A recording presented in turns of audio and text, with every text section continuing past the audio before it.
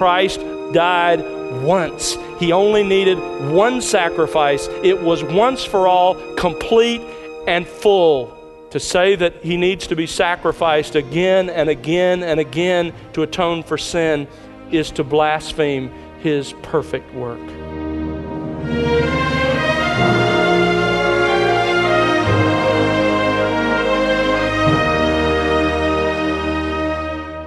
Welcome to The Word Unleashed with Tom Pennington. Tom is pastor-teacher at Countryside Bible Church in Southlake, Texas. Are believers to participate in communion once a month or once a week? Should they use grape juice and crackers or wine and bread? Hello there, I'm Bill Wright, and today Tom has part 3 of a series titled The Lord's Table.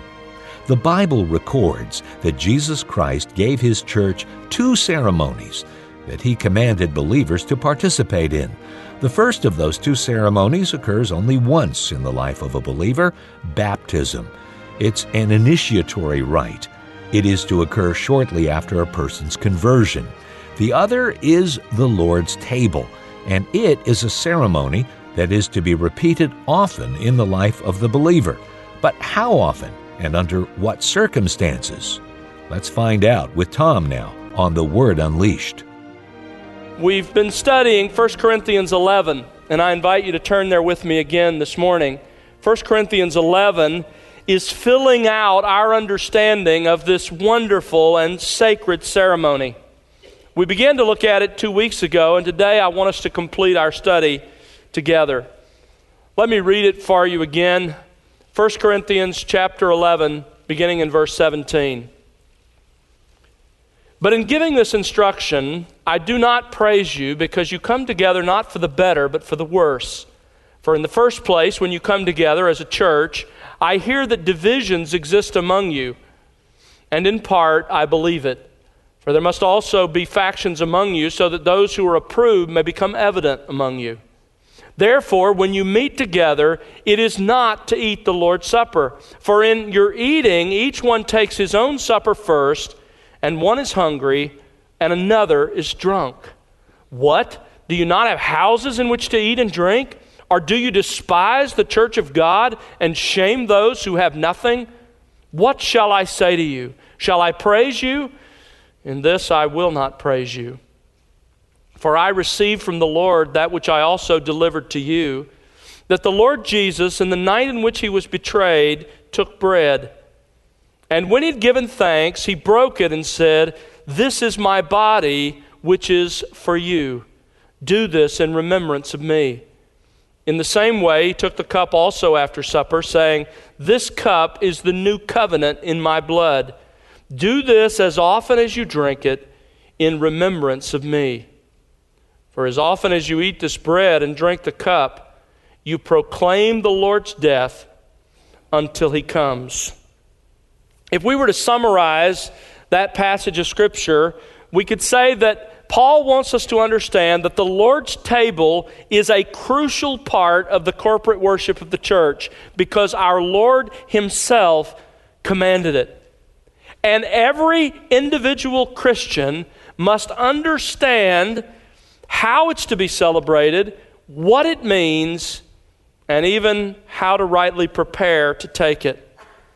Now, the last time we studied this passage together, we addressed the first 2 issues that Paul addresses here. We looked in verses 17 to 22 at the corruption of the Lord's table. The corruption, what had happened in Corinth to corrupt the simple ceremony. And I won't rehearse all of that again. I encourage you, if you weren't here, to go back and sort of catch up, because I'm going to build on what I taught a couple of weeks ago this morning. But just to remind you, the church worshipped on Sunday as we do today, but it was a work day for people in the Roman Empire. So they met before sunrise briefly, and then they met after the work day was done. And the wealthy would gather at their homes, because that's typically where the services were held, in the larger homes, and they would get there first. They would have a wonderful meal to eat, and then the workers and slaves would arrive later, have really no place to eat and really nothing to eat.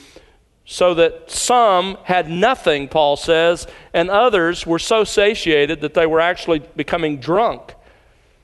They were sinning against other brothers and sisters at the Lord's table. At the end of that love feast, they would take the Lord's table. And so it became something other than the Lord's table, Paul says. You think it's the Lord's Supper, but it's not.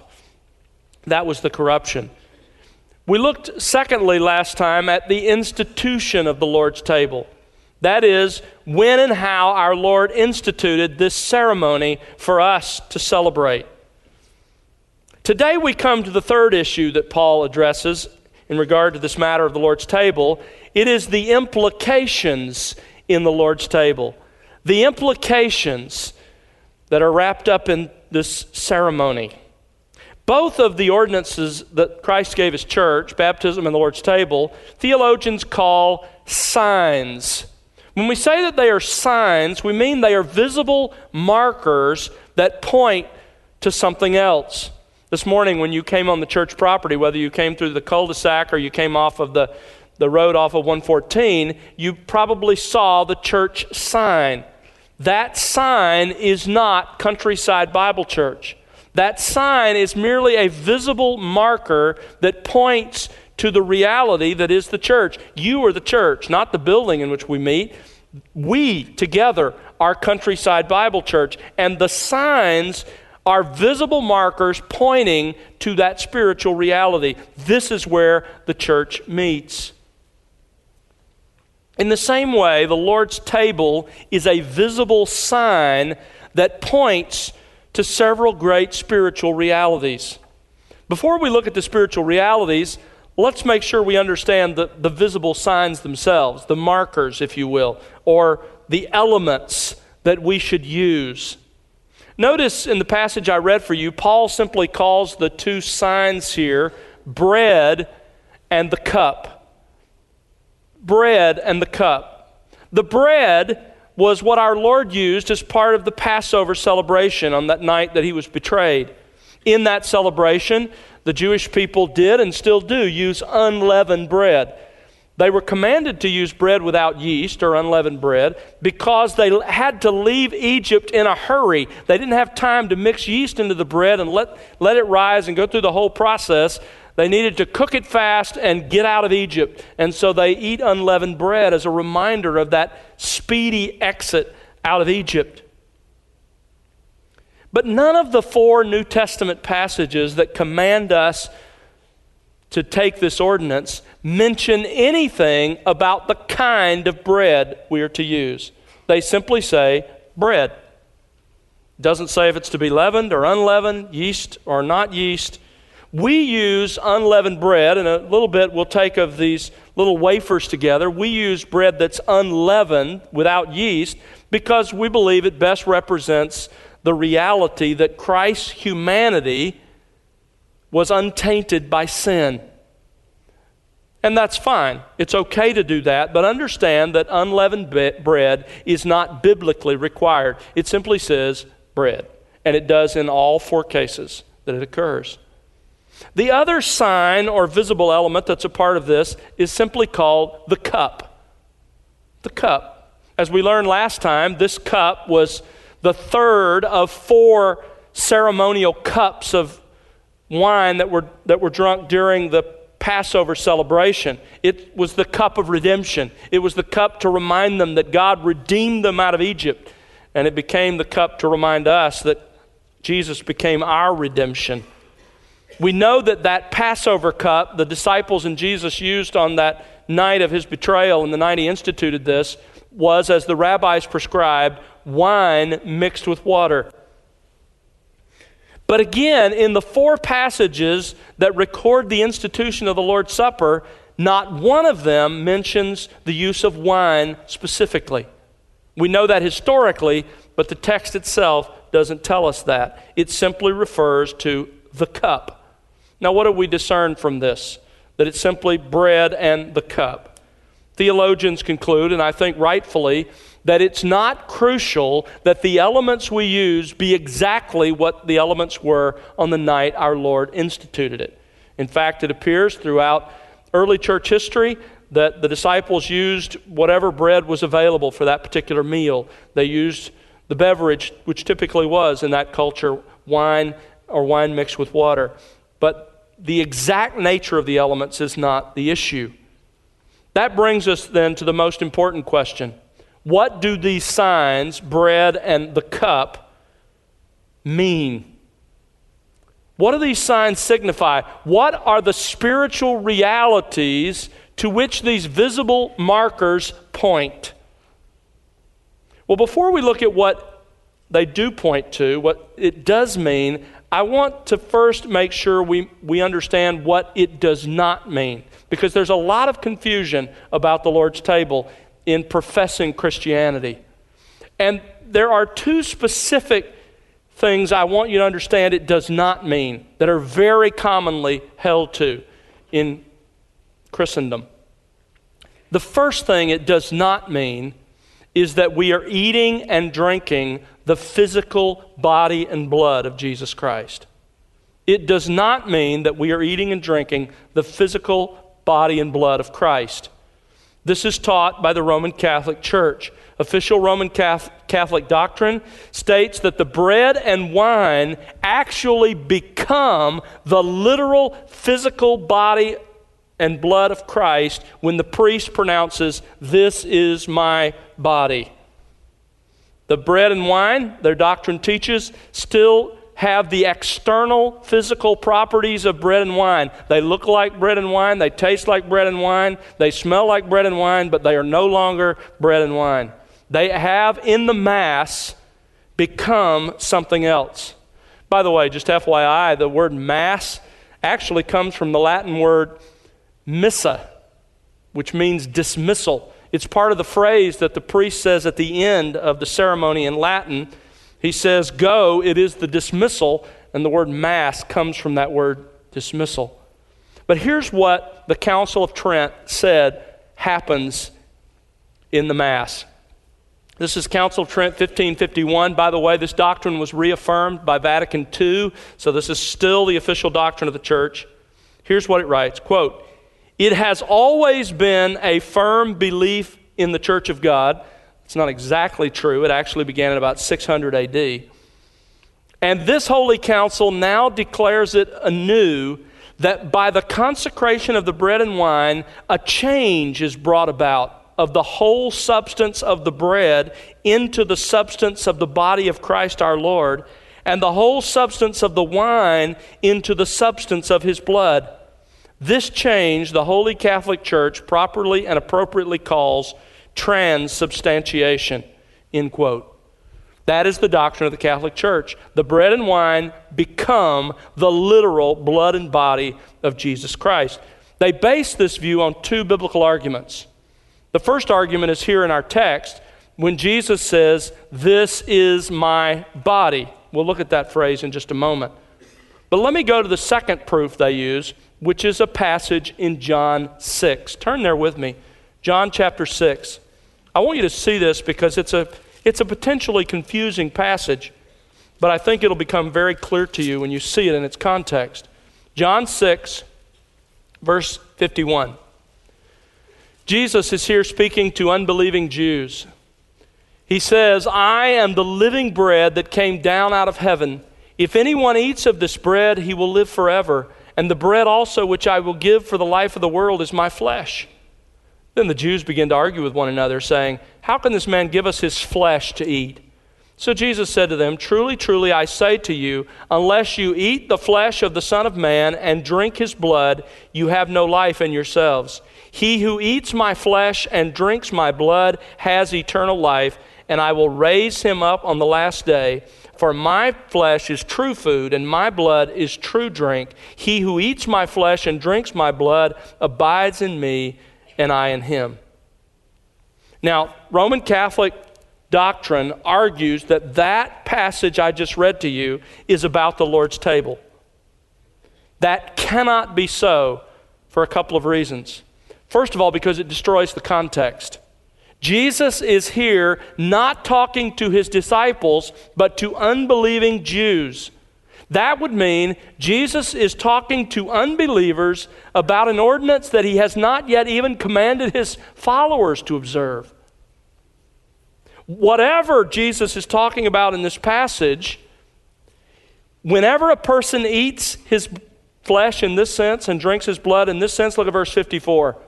He has eternal life. Whatever this means, when you do it, you have eternal life, and Christ will raise you up on the last day. Even Roman Catholic theology wouldn't say that taking the Lord's table accomplishes that in and of itself. So, what is Christ talking about in this passage? Look at verse 63. He explains, it is the Spirit who gives life. The flesh profits nothing. Watch this. The words I have spoken to you are spiritual words, and they are life-giving words. The words I'm telling you aren't physical. I'm not telling you, Jesus says, to literally eat my body, literally drink my blood. I'm talking to you in a spiritual sense. And if you look back in the passage, you see that's true. Look back at verse 35. Jesus said to them, I am the bread of life. He who comes to me will not hunger, and he who believes in me will never thirst. Do you see that here eating Jesus, if you will, and drinking Jesus is coming to him and believing in him? Verse 40. This is the will of my Father, that everyone who beholds the Son and believes in him will have eternal life. Verse 47, truly, truly, I say to you, he who believes has eternal life. So what's going on in this passage then, in these unusual words? Christ is extending an invitation of the gospel to unbelieving people. He's saying, believe in me. Find me the person who slakes your thirst. Find me the person who satisfies your hunger. They're spiritual words. He's not saying to physically eat him and drink him. He's not saying that bread and wine are going to turn into his body and blood, even though this is the passage that is used to teach that. By the way, you know I appreciate and respect Martin Luther, the great reformer, and he got the gospel right. He got this wrong. Martin Luther rejected the Roman Catholic doctrine of the Mass, but he also thought, this is my body, that phrase had to mean something literal. So his response was, yes, in the Lord's table, we do literally take of the Lord's body and blood, but it's not that it changes. Instead, his body and blood are in and under and around the real elements. You say, what does that mean? I don't know. But here's the best illustration of it that Lutheran doctrine can give. It's the relationship of water and a sponge. Water and the sponge are not identical, but the water is in and around and through, mixed with the sponge. They would say that's how it is with the bread and wine. Jesus' literal body and blood are sort of in and under and present in the bread and wine. That Lutheran view is not called transubstantiation, it's called consubstantiation. But folks, the Lord's table is not eating and drinking Jesus' actual body and blood, whether it's taught by the Catholic Church as transubstantiation or by the Lutheran Church as consubstantiation.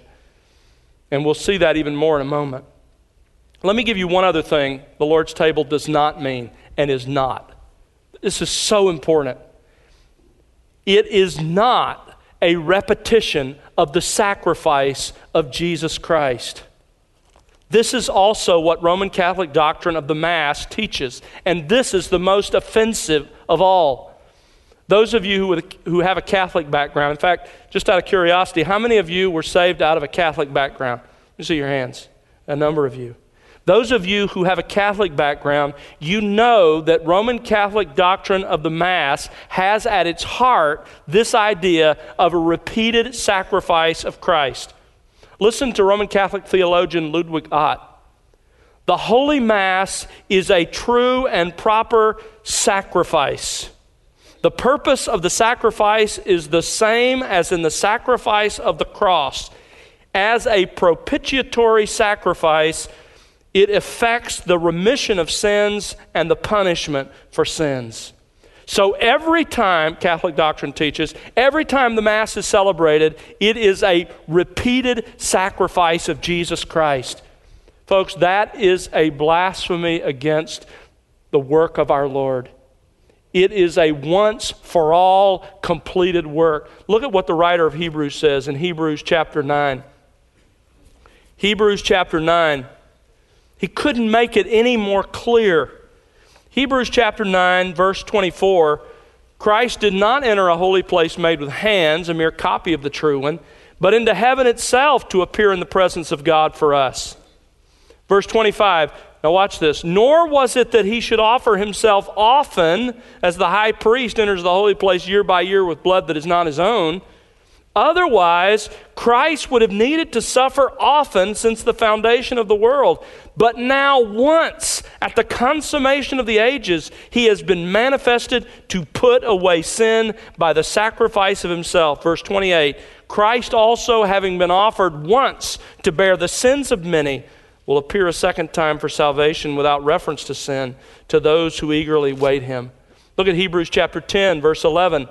I read it this morning. Every priest stands daily. This is before the destruction of the temple in 70 AD. Every priest stands daily ministering and offering time after time the same sacrifices. Those can never take away sins. But Christ, having offered one sacrifice for sins for all time, sat down at the right hand of God. What a priest could never do, he sat down, symbolizing his work was completed. Verse 14, for by one offering he has perfected for all time those who are being sanctified. Listen, folks, Christ died once. He only needed one sacrifice. It was once for all, complete and full.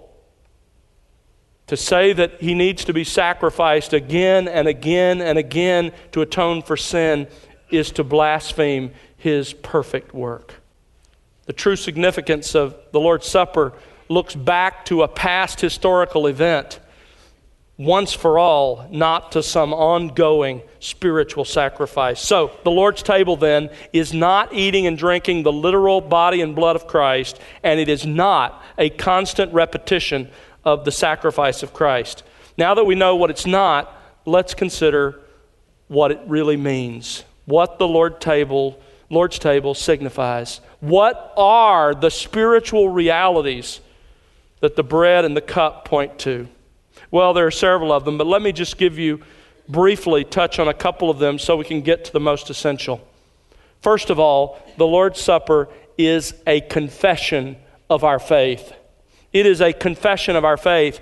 If you were in Egypt and you were told that God would pass through and the death angel, he would pass through and kill the firstborn of every house, how did you confess your faith in God's word? How would you have done that? Well, you would have killed the lamb. You would have applied its blood to the doorpost. You would have ate the Passover meal. You were saying by doing those things, I believe that our God is a Savior, a rescuer, and he will save me and my family. When you and I take of the Lord's table, it is a confession of our faith in Jesus Christ. It is in essence saying this, by taking of this bread and the cup, which represents Christ's death, I am picturing the fact that I have personally received the spiritual benefits of his death. I am confessing that my faith is in him and in him alone. There's a second spiritual reality. It is a means of spiritual nourishment. The Reformers used to call it a means of grace. We never earn grace, but God determined there are means through which he will distribute or dispense that grace to us. This is to those who have already experienced his saving grace in the gospel.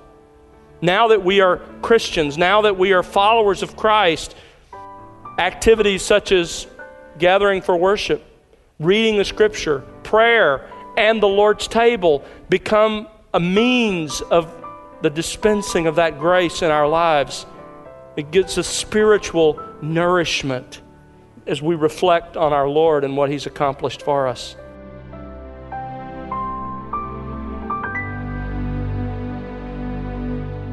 That's Tom Pennington here on The Word Unleashed with part 3 of his series, The Lord's Table.